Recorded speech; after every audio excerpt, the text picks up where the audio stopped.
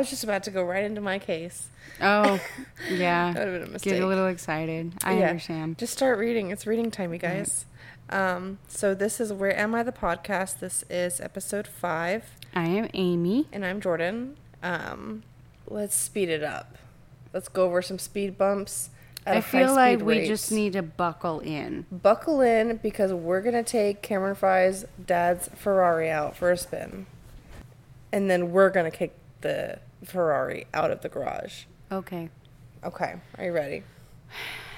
I think I am, but I guess only time will tell. Okay. Let's go. This is the case of Relisha Rudd. Okay. Relisha Rudd was born on October 29th, 2005 in Washington. State? No, D.C. Okay. It's not very long, but it is definitely mind-boggling. Okay. And it makes me fucking angry. Oh, is it not very long because there's just not a whole lot of info? Like we've been talking about? I need more info, people. I know. In 2014, Rudd was living with her mother, Shamika Young, at the general shelter. Khalil Tatum was a 51-year-old janitor at the shelter and had a felony record for burglary, larceny, and breaking and entering. So she is 8 at this time. She's 8, and a 51-year-old man befriended her while living at a homeless shelter. Oh, okay. I'm okay. Yep. I'm not going to say nothing. Continue. Tatum was imprisoned from 1993 to 2003, and again from 2004 to 2011.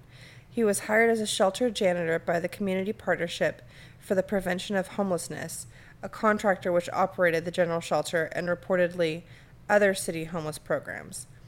Tatum was known for inappropriately fraternizing with shelter residents and for paying particular attention to young girls. Nope. I know. I mean, not like her mom would know that just walking into the shelter, but nope. But if you're a mom of an 8-year-old girl and a 51-year-old man's like, hey. I guess it depends on the type of interest. I mean, I'm not going to say that every 51-year-old man is a pedophile. No, for sure. But it's I think you can tell. Like, I think you can just, by the way they interact with the child, you could probably tell. Like, I mean, I don't have children, and I don't make a point of watching pedophiles interact with people. Right. So I don't know, but I'm just saying, like, I think you can tell the type of attention that would be inappropriate. Yeah. Or you should be able to. This apparently didn't make her mom feel uncomfortable. Okay. I'll go into this theory later because there's... I was going to say it definitely is going to be, the parents' call. Yeah. And Reddit's got plenty of theories. Oh, boy. Good old Reddit. So Tatum befriended her mom, Shamika, and then he bought Relisha a tablet computer and took her to see Disney on Ice. Hold on. Can I just interject here? He, working as a janitor at the shelter, where did he get the money to buy a tablet? And why would he think that an 8-year-old girl living at a homeless shelter would need one?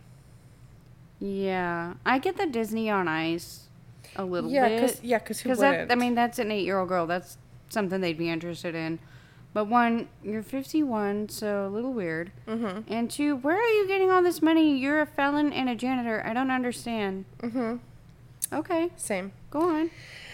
Eventually, Shamika allowed Khalil Tatum to take the girl away overnight, allegedly to stay with him and his grandmother. He's 51? Wait, what? Grandmother. With his grandmother, yes. His grandmother. And him. Yes. So already, there's so many red flags. That's all I see is red. I'm not saying he couldn't have his grandmother because some people live really old. I mean, he's only 51, so I guess I really want to give this guy. I am not the one to give the people benefit of the doubt. You totally know that. I am not one that is the trusting person. That is not your angle. I am. So I'm trying, and I'm really struggling, and I'm just trying not to be judgmental because I definitely don't want to be that type of person either. Right. But because a 51-year-old is going to take your 8-year-old to stay the night with him with his grandmother. Okay. I just... It's bad. I'm going to stop before... Okay, go on. Mm-hmm. So, Relisha suddenly stopped attending school in February, but her mother provided a note saying she was having health problems and was in the care of Dr. Tatum. Is she in the care of Mr. Tatum? Like, what? Why? Dr. Tatum. Is he a doctor? Nope. Yeah, that's why I'm... what? Nope, not for 1 second. I don't understand why she's not going to school. The school contacted Tatum at the number provided, but when he failed to show up for a meeting with them, a counselor contacted the police to report Relisha missing. The Metropolitan Police Department of the District of Columbia launched a missing persons probe on March 19th, by which point Red had not been in school for a month. Hold on. So the school reports her missing, and her mom tells the school that she's staying with a Dr. Tatum because she has medical problems, and her daughter is missing during this time? Yeah, I don't want to say it's reminiscent of Casey Anthony, because it's like... How old is her mom? I don't fucking know. I have this... I'm almost, like, done with this thing. Like, I have a few theories from Reddit. And a few more things to say, but, like... We're only, like, 10 minutes into this, and I'm already, like... My head is spinning right now. I don't understand. What? Yeah. So, the way it reminds me of Casey Anthony is that, you know, she didn't report Kaylee missing for, like, 2 weeks to a month. Because she was like, the babysitter has her. And, you know, she doesn't know where the babysitter lives. And all of a sudden, they go to her work, and she doesn't work there anymore at Universal. Like, it's just, like, random, like, bullshit distractions of just untruths. Excuses. Yeah. And I'm sure that... Okay. Yeah. Okay. So, the Metropolitan Police filed missing persons report on March 19th. The investigation revealed that Tatum and Rudd had been caught on camera walking down a hallway in a Holiday Inn Express in Northeast Washington, D.C. on February 26th, and footage on March 1st showed her walking with Tatum to her room in a Days Inn on New York Avenue in D.C. The March 1st footage proved to be the last proof that Rudd was still alive. On the same day that Rudd was reported missing, Tatum's wife was found shot in the head in a motel in Prince George's County, Maryland. Tatum was last seen March 2nd, the day after Rudd was last seen, while buying 42-gallon trash bags. On March 31st, Tatum's body was found in a shed in Kenilworth Park, dead of apparent suicide. Hold on. Mm-hmm. So, his wife is killed. Yes. Presumably by him. Yes. If the boot fits. Yes. And then he's found dead? Yeah, March 31st, in a fucking shed in the park, which is, like, first off, like, the creepiest, saddest thing. So the little girl was last seen with him? March 1st. And then he's last seen March 2nd. His body's found... March 31st. March 31st, so, like, almost a month later. Mm-hmm. Did it say how long he'd been dead for? Mm-mm. Okay. No. And so he's caught, like, on camera buying gallon-sized trash bags. After his wife? Yes. Okay. Before his wife. Okay. So... is it weird, though, if you buy trash bags? When there's a little girl missing involved and then your wife comes up dead, I feel like everything is sus. Why would you kill your wife? So the theories on Reddit is that... Okay, so him and his wife apparently were separated. Mm-hmm. And he lived in D.C. and she lived in Maryland. So he had to travel to kill his wife. Yeah. That's, I think, what I was reading, is that they were not together, they were not living together, but then apparently he's in possession of this 8-year-old girl, and they either think that his wife knew that he had killed her, so he killed her, or that his wife was like, he killed his wife because I don't really know. I feel like all of it is fucking sus. And then... I'm just like, if you're separated from your wife, did they even talk? I don't know.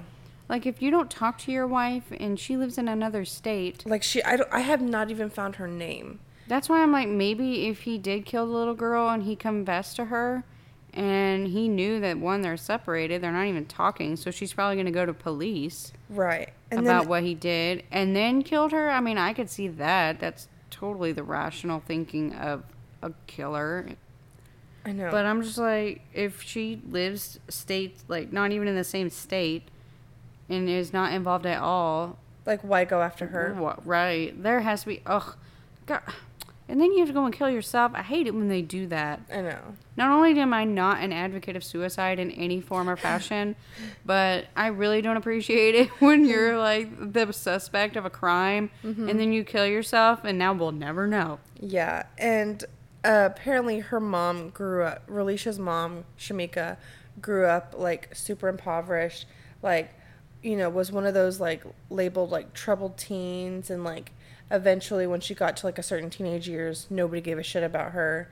You know what I mean? And so it's just like that cycle of, I don't know what it is, just bullshit, like of unfair, of people not taking the time to be an educator or a guidance counselor or somebody that gives a shit about somebody who's clearly going through something. Right. Another theory is that she was either, like while living in the shelter, she was either going into drugs or coming off of drugs, and was like, hey, you've been so nice to her, you've given her everything like a good father figure would.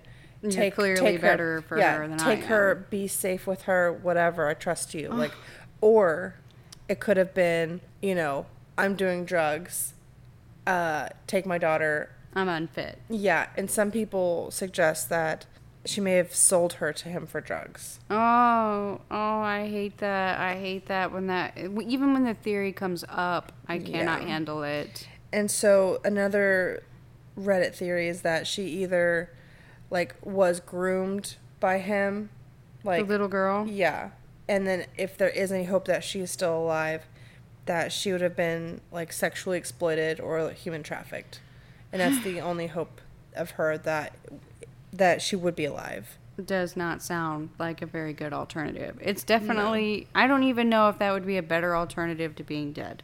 Yeah. Because if it were me, I do not know if I would prefer. I mean, I guess I can't say I would wish to be dead instead. I can't wish anybody dead, and I can't say that would be better, but that would be really terrible alternative is if she was in sex trafficking. Yeah.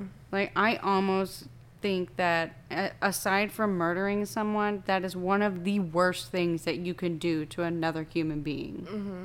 So the case of Relisha Rudd received little coverage outside of the Washington, D.C. area, leading to criticism that her case receives little attention due to her marginalization as a person of color and from an impoverished family. But to go back on her mom, I think her dad or her stepdad appeared on like the Steve Wilkos show. Steve Wilkos. Yeah, and apparently, like, again, the people of Reddit were like super sketched out by what they saw of her on there. So, and I couldn't find... but Steve Wilkos is like one of those people who like will call you out. For sure. So did he not... I know he did, but did he not get anything out of her? I don't think so. I don't know if she said it on the show, but I was reading that she's like, I'm refusing to take a lie detector test, and which, I mean, they're inadmissible. If you have nothing to hide, then what does it matter? Right. I mean, they're inadmissible in court anyways, so... Yeah, but still. Right. I guess they're, at this point, it's just like tradition to make police feel better since they're not admissible in court. Right. And I couldn't find any information on like where to send if you have any tips or details or anything like that. I guess the police department that's investigating, but... Yeah, I just straight up said, just call the FBI. Oh, nice. just hi, FBI, I have a tip. Yes, I'd like to report this. Mm-hmm. They'll listen to you right away. We'll definitely try to find something for our Instagram and Facebook, see if we can. Yeah, because I found her on the FBI's like missing persons list. Okay, well then they'll definitely be able to. It's FBI@gmail.com. Is it really? No, I'm just kidding. Oh my gosh, I'm like, wow, what a generic You're thing to how have. how did they even get that? Right? I'm like, I should have thought of that. Okay, so that is the unfortunate case and very short case of Relisha Rudd.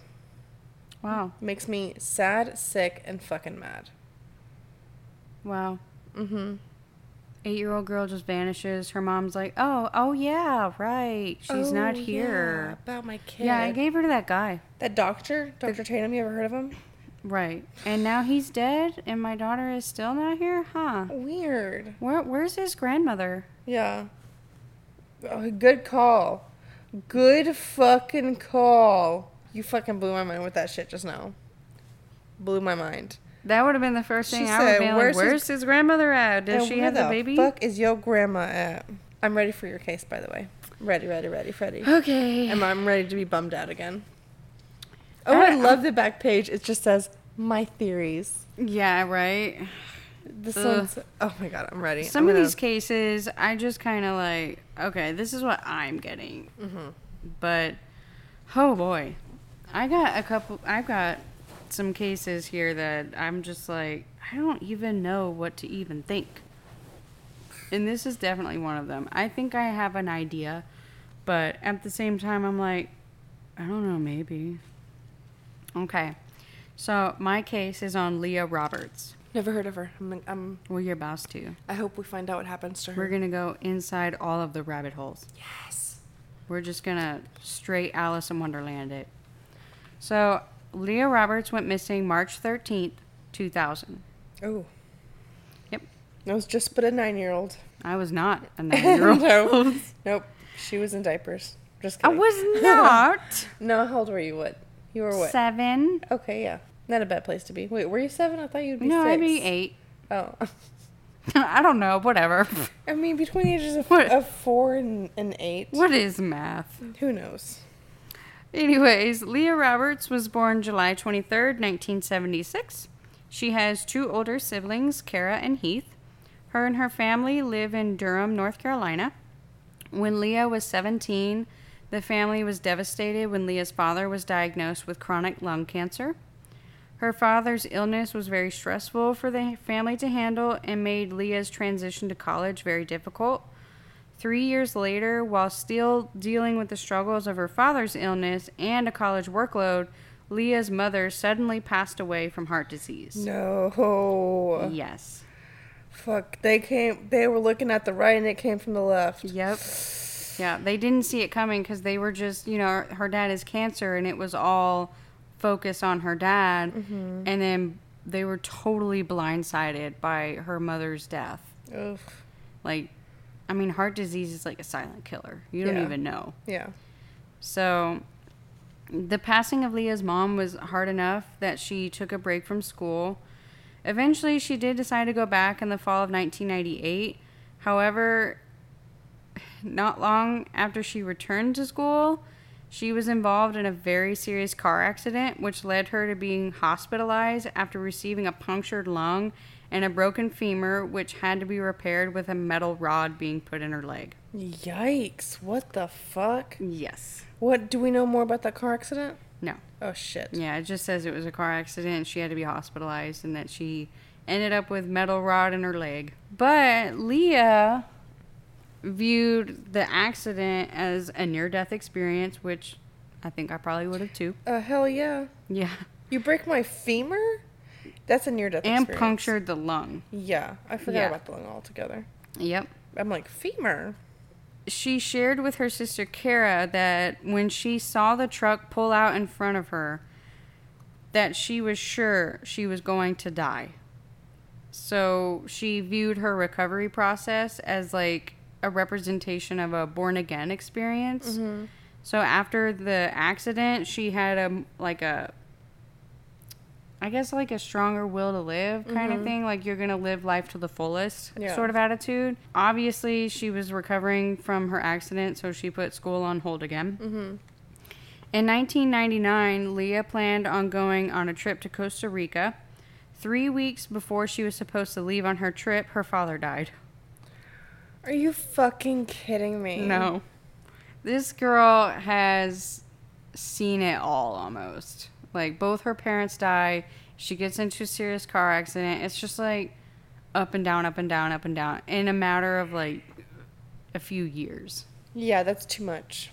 That's too much for anybody. Right. Not Especially everybody, being but so young. Yeah, how old was she? That was 99? She was born in 76. Yeah, so she would have been 2-ish? 22. 22, 23? Depending on when Her birthday was? March or July. July was her birthday? Then Yeah, it didn't say when her dad died, like when during the year. If you're screaming out the answer to us, chances are we still don't know it, so keep screaming. But you can scream at us through Facebook yes. or Twitter. Yes, through any one of our handles.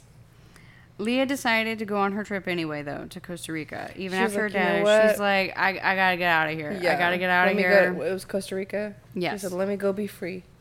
She gave her sister power of attorney over her bank accounts where the money she inherited from her parents' deaths was capped before she went on her trip. Okay. So essentially, just in case anything happens to me, someone has access to all my stuff. Mm-hmm. That's smart. Yeah. 6 months before Leah was set to graduate from college, she dropped out. What?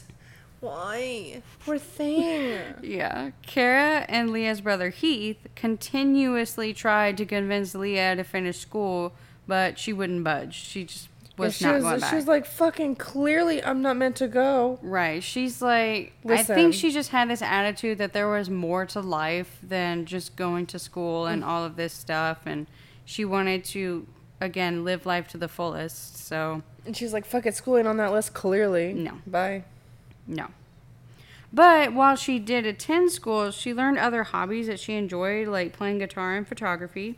So after she dropped out, Leah's life mostly consisted of hanging out in local coffee shops, writing poetry in her journal, and making new friends. Hey, what up? Right? Doing the damn thing. It sounds nice to me. I mean, okay.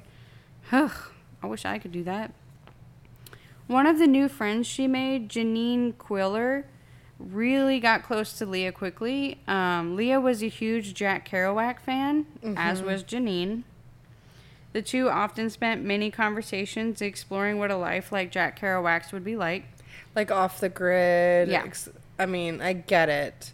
I read Into the Wild. I saw Into the Wild. I listened to Into the Wild. Oh, yeah? I get it. Gotta live off the grid. Gotta find your own happiness out there. My husband's one of those people. Blah, blah, blah. Whatever. He's definitely one of those people. Like, at this point, we have this thing called Find My Friends. Fucking use it. Fucking track. Everybody turn it on and track everybody.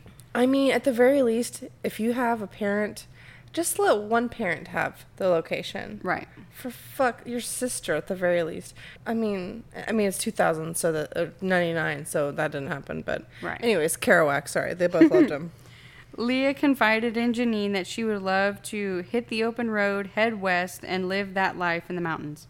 Hey, you know what? I think about that a lot. That sounds fucking awesome. I'm not going to tell you how many times I've thought about, like, go exploring a forest, like, go to Seattle, go to Montana, like, yep. That sounds fucking enticing. Am I going to do it? I have no plans as of yet. But it's nice to think about. Oh, it sure is. And you know what? It's nice to talk about. For sure. And would anybody go with me? Fuck no. Yeah, well, that kind of... I don't know. I think that's like a self-searching kind of moment. Leah's roommate, Nicole Bennett, was also aware of Leah's desire to travel west. Mm-hmm. So there were people who knew that, she was a huge Jack Kerouac fan. This was like, I guess maybe a dream of hers or, yeah, and she wants to manifest life destiny. Goals.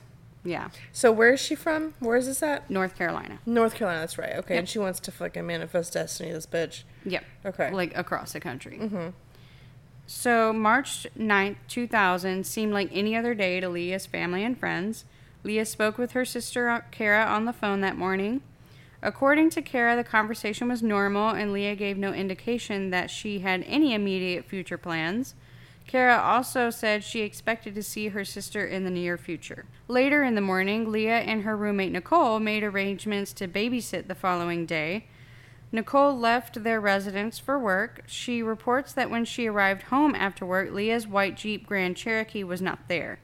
This did not seem odd to Nicole since Leah was more prone to come and go at different times since she dropped out of school and did not need to have a job because she was living off of her parents' inheritance. Mm-hmm. Fuck yeah, I would be too. Right? Sorry. Sorry, Mom and Dad. Sorry, Mom and Dad. Nothing about Leah's absence seemed out of the ordinary until Leah did not show up for her and Nicole's babysitting gig the next day. Oh, fuck. And until she did not return home at the end of the day. By March 11th, 2 days after anyone had last seen or heard from Leah, her absence was beginning to be noticed by other friends and family members who had not heard from her. On March 13th, so another 2 days later, Kara reported her sister missing to Durham police. Mm-hmm. On March 14th, Kara makes her way over to Leah's house and searches Leah's room with her roommate. No.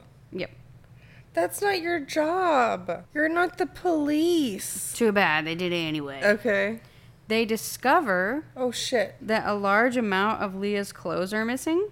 What? They also noticed that Leah's cat was missing as well.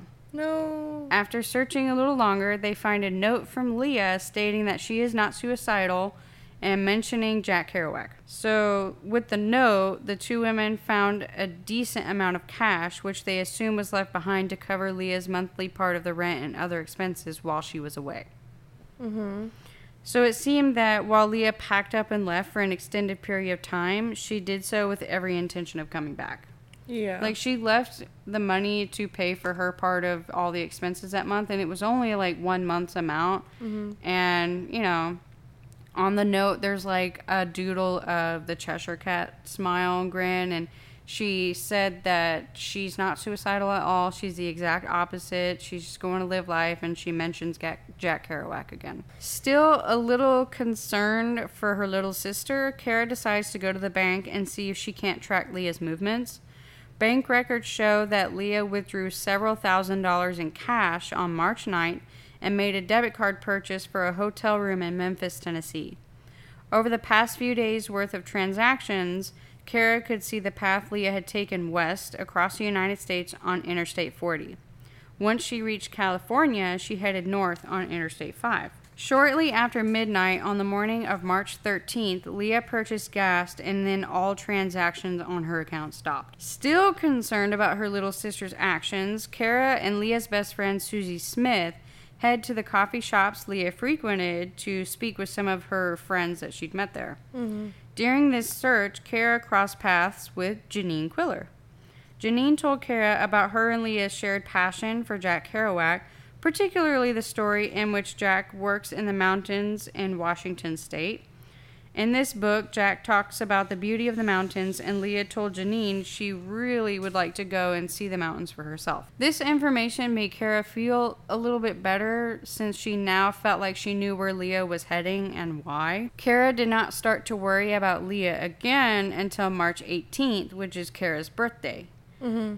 Kara expected a birthday call from her sister, but it never came. Instead of a call, Kara received a note from the local police department stating she needed to contact police in Bellingham, Washington. After making contact, the Bellingham police explained that Leah's Jeep has been found in a remote part of the forest, but there was no sign of Leah. What? Poor baby. According to reports, a couple of joggers were doing their morning jog on a side road mostly used by loggers and residences of that part of the forest. On their jog, they noticed articles of clothing along the side of the road. The couple reported that some of the clothing looked tied to the trees. After some exploration around the area where the clothing was found, the couples discovered a Jeep severely damaged at the bottom of a steep embankment. What?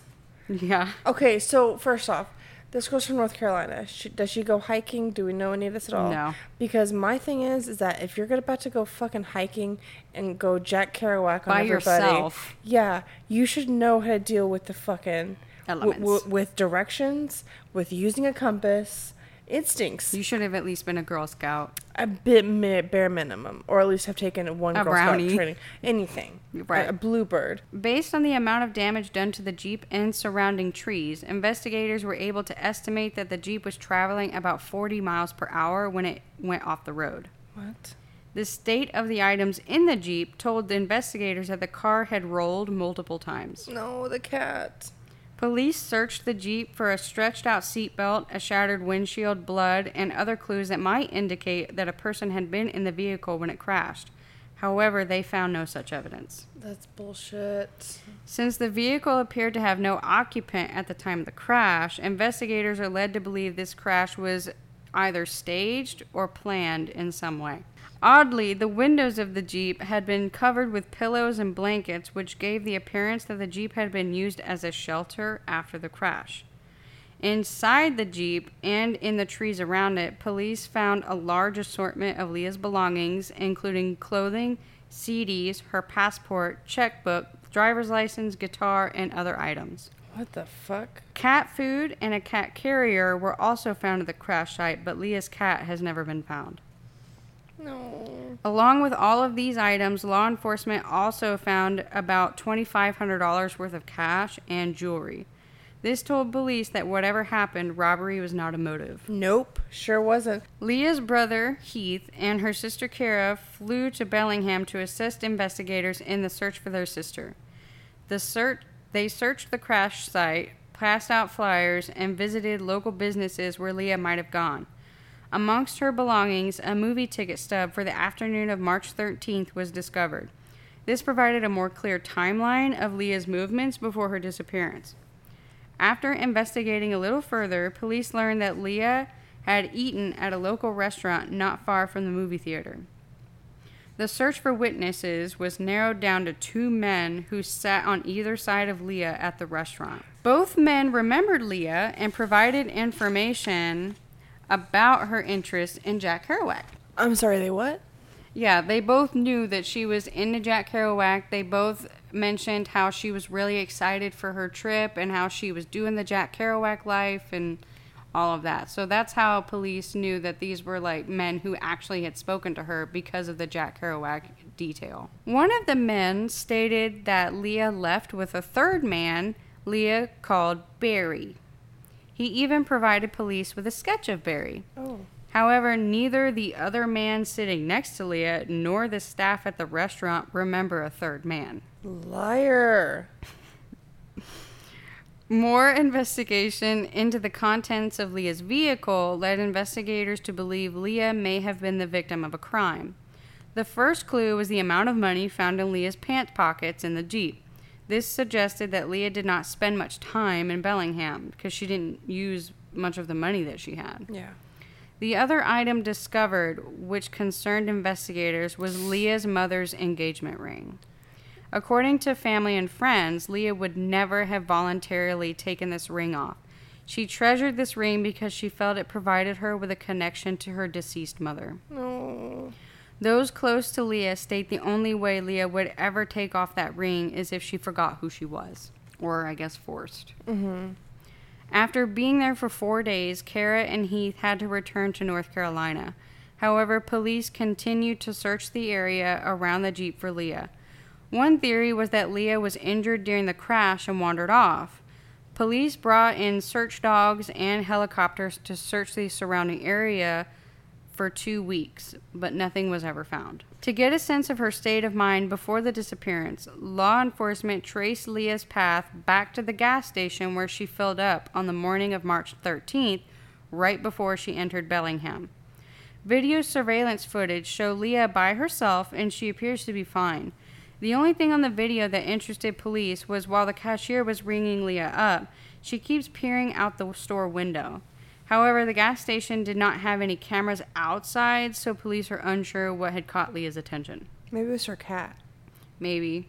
She kept, I saw the video surveillance. She just kept taking a step back and just kind of stretching to look out the window. It didn't look weird, but, now that she's missing, it does. Right, but if there was something anybody weird outside and she's being very nonchalant about it, police considered that the Barry, the witness from the restaurant claimed Leah left with, could have been with Leah, and that's what she kept looking at. However, police do not believe that Barry was traveling in Leah's car. So I'm thinking that this guy made up this third guy, Barry, as himself. Yeah. I mean, I've been wrong before. We all have. I'm not afraid to be wrong now. So, the only possible sighting of Leah deemed credible came a few days after Leah's Jeep was discovered. A man called claiming that his wife saw Leah wandering around a gas station in Everett, which is close to Seattle. Mm-hmm. The man's wife claimed that Leah looked confused and disoriented. The man seemed to be in a rush while on the phone and hung up without identifying himself. Police believe this may have been the last official sighting of Leah, but they are a little suspicious since the man hung up so quickly. Mm-hmm. After this sighting, no other sightings of Leah were considered to be credible, and Leah's case eventually goes cold. Back in North Carolina, Leah's sister Kara sought the help of a woman who specializes in helping families find their missing loved ones after the case goes cold, Monica Kaysen. Kaysen works closely with Community United effort to help keep cases of missing people in the media's attention. On the 4th anniversary of Leah's disappearance, Kaysen organizes a caravan to travel across the United States along the same route Leah took in order to raise awareness along the way about Leah's case and missing people in general. Since 2005, when the caravan started, it has become an annual event. Eventually, the police contacted Kara in regards to Leah's Jeep.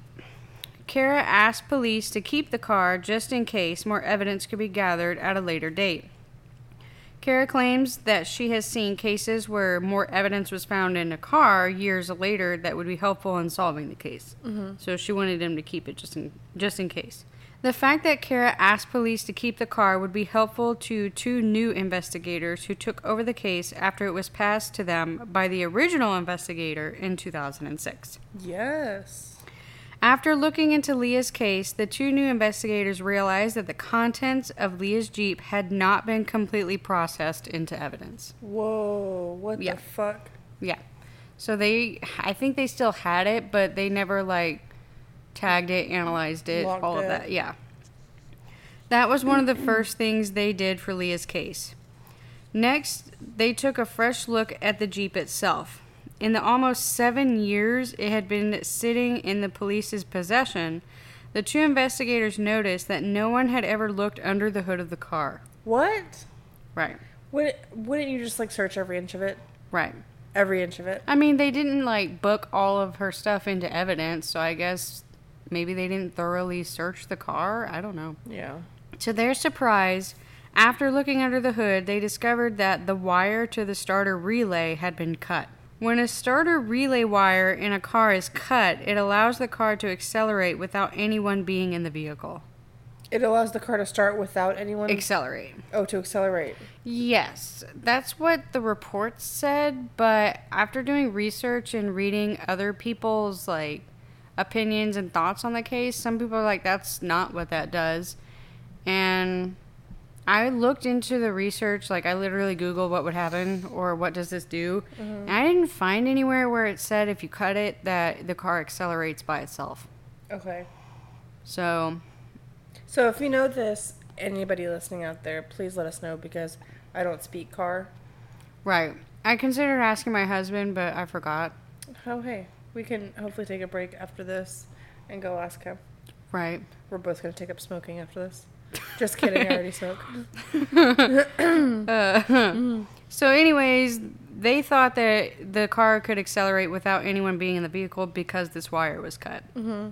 So this would confirm law enforcement's suspicion that no one was in the vehicle when it went over the embankment, meaning the car had been wrecked on purpose.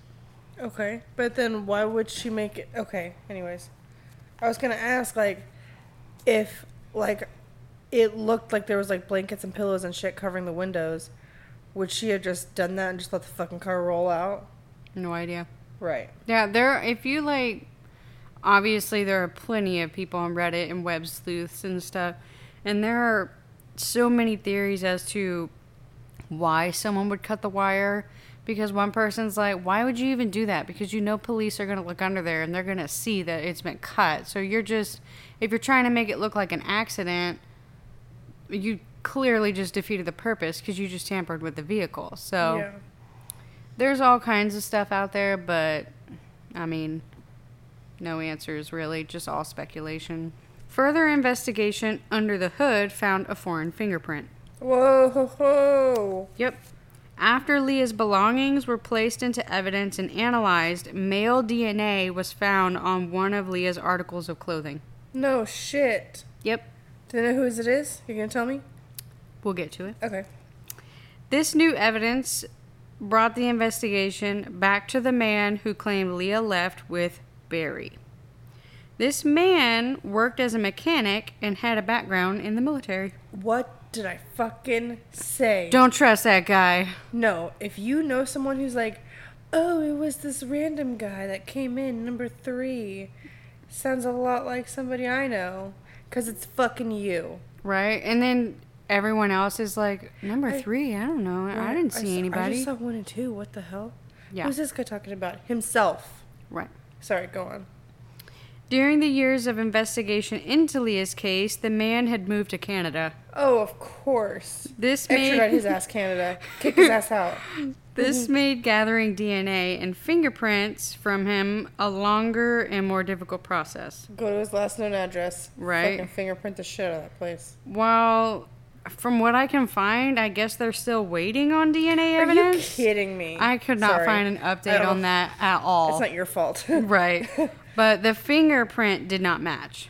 Which What? isn't to say that, you know, her car broke down and she went to a mechanic and that's where the fingerprint came from. I mean, I guess. But I mean, just feel I'm like not... that's- Right. The DNA evidence is what I'm most interested in. And the fact that this guy was a mechanic and it's like, oh, I know this guy named Barry. Right. Bitch, you fucking don't. You are Barry. You are Barry, you dummy. Yeah, the fact that I could not find anywhere where they had any update on the DNA evidence, I'm just like... And why aren't they pushing for it? I don't know. I mean, I'm sure they might. They very well could be, and they're just like... Right. I don't know how it works. Just kick his across ass countries. across state line. I'm acting like he lives right above Washington. Yep. He probably don't. He probably lives in fucking Newfoundland over there. Wherever. He went up and then straight to the right. He backwards manifests destiny to Canada. Damn it, Barry. While waiting, investigators continue to search for new evidence which might break the case. They have also searched the area around Leah's car with cadaver dogs and metal detectors, hoping to hit on the metal part of Leah's leg. Oh, yeah, I forgot about that leg. Yep. No, they never found anything. So here are some of my theories. Now, these are my theories. It says so on her page that I saw when we started. Yes, it is, quote, my theories. Yeah, so they come from me and no one else. Mm-hmm. I am not really sure how much I believe the theory that Leah wandered off after crashing her car. Because there is a theory going around that she crashed her car. She was living in it. She hit her head. She didn't remember anything. And she was disoriented and she wandered off into the woods. Mm-hmm. But like with so many other of these cases where people get lost in the woods, there was no body. And I don't know, I just don't... Whenever they searched the car initially at the crash site, there was no evidence that there was no blood. I mean, that car rolled 3 times. You're going to have some evidence that there was a person in the car. Like, that's... They look for certain signs, like the stretched out seatbelt and things like that are telltale signs that someone was in the car when it crashed. But they did not find anything. And I've seen a picture of that Jeep, and it was pretty damaged. There was crap all over that forest whenever they looked at it. So I'm just like, I have a hard time believing someone would have just walked away from that without a scratch. Yeah. And nothing to show for it. Since evidence has been found showing that Leah's car was tampered with in a manner that would make the car able to essentially drive itself off the edge of the road, I don't think she was in the car when it crashed. Like, if someone is cutting wires under your car, even if it doesn't make the car accelerate, or if it does, whatever, but if you're tampering with the vehicle, I don't know, like, if you're trying to make it look like an accident, you're not going to do a very good job if there's not a body in the car. Also, if there's, like, a clean cut of scissor lines. Like, oh, look at these 2 wires in my hands. Right, they clearly did not tear apart, fray, disintegrate, none of that. There's a clean cut, so... Right, nobody beat something with, like, a wrench or something to make it look all wonky and, like, oh, this part's damaged. How strange. Like... Right. So, I'm just like, I just don't, I don't know. I mean, another theory is that she was injured, she wandered off away from the crash, and she was picked up and she was killed after she was picked up. Oh, no shit. There's also another theory that she wandered off after having a head injury from the crash and she's alive but doesn't remember who she is. No, not amnesia. Yeah. So I'm like, I don't know. Again, there was no evidence at all that someone was in the car when it crashed. So I'm just like, I don't know. I don't think she cut her own wire. I'm not sure who harmed Leah, but I think something sinister probably happened. My first instinct is that second man she met at the restaurant on March 13th. The one that claimed she left with Barry. Yeah, a.k.a. Barry. Right. Bitch. No one else in the restaurant at the time could corroborate that story. No one else saw this alleged Barry. And you know what? I will go out on a limb and say there's been things that I've seen that only I've seen, even around a group of people. It happens. Yeah, but the other guy next to her didn't remember him. So was she like sandwiched in between these two guys at the fucking diner? The way I imagine it was she was like sitting at the bar. Yeah, and eating, and they were on either side of her. That's not a good look. Like, no, but if it's like packed or it's busy and you're like, oh, all the seating is unavailable, but we have a bar seating. Yeah, and you know what? Listen, have you seen Assassination Nation? No. Okay, well, not all guys. But, I mean, that's why I have a hard time with the Barry story, is because the other guy next to her remembered all of this stuff about her, you know, her excitement about her trip, her talking about Jack Kerouac, all of this stuff, but he doesn't recall her leaving with another man. So who does he recall her leaving with? He didn't say? I don't know. They've never said that either. That's why I'm like, so what did this guy say? Oh, I don't know when she left. Did he leave before her? Is that why he doesn't remember? But then, again, the staff that waited on her didn't remember her leaving with another man either. Which, if the staff doesn't recall it, that would make me believe that she probably left on her own. Yeah. I'm just like, don't make up people that you... If let's just for a minute... hypothetically pretend that Mystery Man number 2 did make up. Is Barry. Yes. Let's just say he is Barry. He made this guy up or whatever. And he did do something to Leah. Why would you make up a character that no one else is going to remember? Just like if he did cut her car to make it look like an accident... Did you not consider the fact that if you're trying to make it look like an accident, you're not going to do a very good job if there's no body in the car?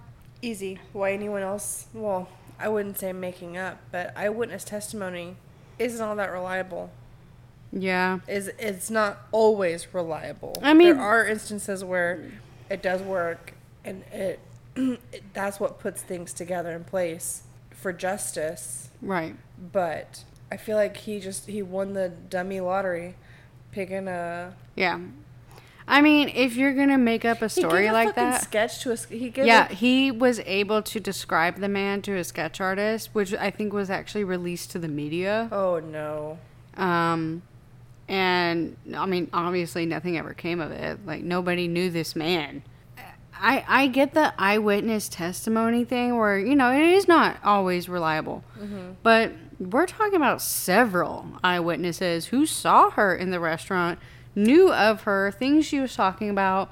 Yeah. They knew about her plans and stuff and how, you know, she felt about it. But that's where I think that's fucked up at, is that, you know what, thank all these people for being there and having this experience with her and, like, knowing her.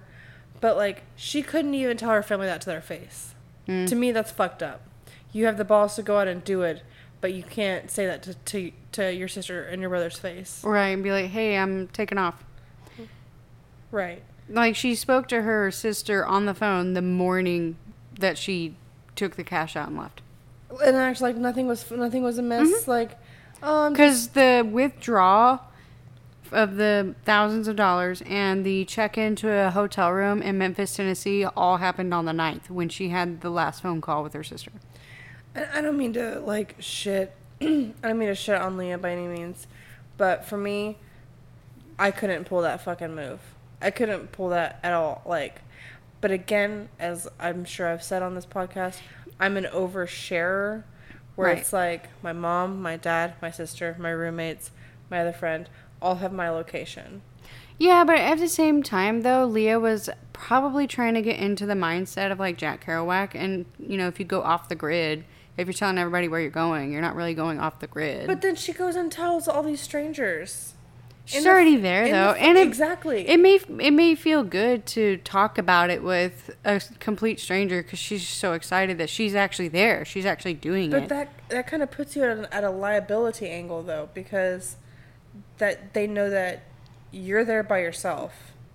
Yeah. And if she talks about her family or lets it slip, like, no, my family doesn't know what I'm doing. Right. You know what I mean? Like no one knows I'm here. Boom.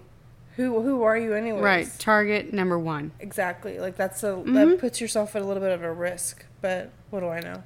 And then another thing that a lot of people were kind of curious about is she made it from North Carolina to Washington State, and her like bank statements only show one check-in at a hotel in Memphis. Holy shit. Right. That's strange. Like, Was if you do it, Adderall invented back then? right. If you do it like on maps, it's 44 hours from where she lived to where she ended up. The only purchases after the one Memphis, Tennessee hotel, the only stops were for like gas and food. Because she made a stop in California, right? Because she went Yeah, over and then up. Yes. And you can see the path that she took from all the gas and food stops, but it doesn't show any other hotels like stops. So everyone's like, she had some sort of plan or something because she was beelining it across the country. Yeah. And I'm like, I don't know. Maybe she was like in the zone and she's like, if I don't get there as fast as I can, or if I don't get there now, I'm going to lose my nerve. Because driving across the country by yourself and going out into the woods by yourself, that's ballsy. Driving across the country by yourself. Ballsy. Especially when you've had a really bad car accident where you've broken your femur, you've had a punctured lung. Right. Bitch, you are, like, not afraid. No. And clearly she's not afraid. I mean, she went all the way to Washington State by her damn self. I can barely go to the grocery store by myself. I'm so paranoid. Like, literally, if I think about, like, driving from, like, my mom's house, like, to my house, I'm like, what if my fucking tire just falls right on off? Right. I don't know what to do. I don't even know if I have a jack in my car. Right. I don't even know how to use it anyways. Oh, my dad made sure I knew how to do all that. Yeah, and my AAA card's expired, so... No. Hurrah. I have a husband, so I don't have to worry about that too much. And that's the one downside of not having a husband or a boyfriend. Is... Who do I call? Ghostbusters. Right. That's pretty much her story. Like, she's never been found. There's really no evidence, and I guess we're still waiting on Canada. I don't really know. I could not find anywhere where it gave the results of that DNA. I don't know if maybe police have the results. They're just not sharing it because they need it for the investigation. Yeah, or it doesn't match, so it's not necessarily, like, important to say, especially if we don't know this guy's name. Right, Barry. AKA Barry, bitch. I mean, it was stated that the case did go cold, so... It's annoying. Right. Isn't there, like, a team of, like, really good cold case lawyers somewhere? What are their names? I don't know. Again, this is Where Am I, the podcast. This was episode 5? Question mark? 5? I don't know. Gotta be episode 5. We have our email at whereamithepodcast@gmail.com. Check us on Twitter. Twitter at where_podcast. Facebook page, Where Am I the Podcast, and Insta, Where Am I the Podcast. So if you have any questions, corrections, comments... I'd prefer if you have corrections to email us directly so that we'll get that Yeah. like sooner and we can read it. Yeah. Not that we're like, hoarded by comments or anything like that, but we'll definitely be able to respond to that faster and then address that in the next episode. Or even on any of our platforms, I will make sure it is updated. Yeah, for sure. So I think I run the email. Basically, we have the logins for everything. Yeah. But I have the email and Twitter on my phone. And I have the Insta and the Facebook, I think. So basically, we're just conquering the world one social media platform at a time. Pretty much. If you have any missing persons cases that you want us to cover, whether it be fresh or there's no coverage on it, or it's something that's been bothering you. Yeah, it's your pet peeve. Yeah, it's the case that you've been trying to follow and solve. Let us know and we'll cover it. Or we'll try to, depending on, like we said, we're not exactly getting hordes of emails. Yeah. But if you have a detailed story, maybe a picture, whatever facts or links you have to websites. And if you want, you can let us know if you want us to, like, shout out you. We're not going to say your last name. We may say your first name and whatever, but if you want. Yeah. Totally don't have to. No. I am a paranoid person, so. If anyone gets it, we do. Right. We'll say just, the last initial in your first name. Right. We'll call you H. You don't even have to. I mean, if you don't want us to tell you or tell everyone who you are, your name or anything, I will make sure to tell our fans, our listeners, that this was a viewer sent in case. A listener. A listener. Viewers are for TVs and for video podcasts. I don't know why I felt like PBS just then.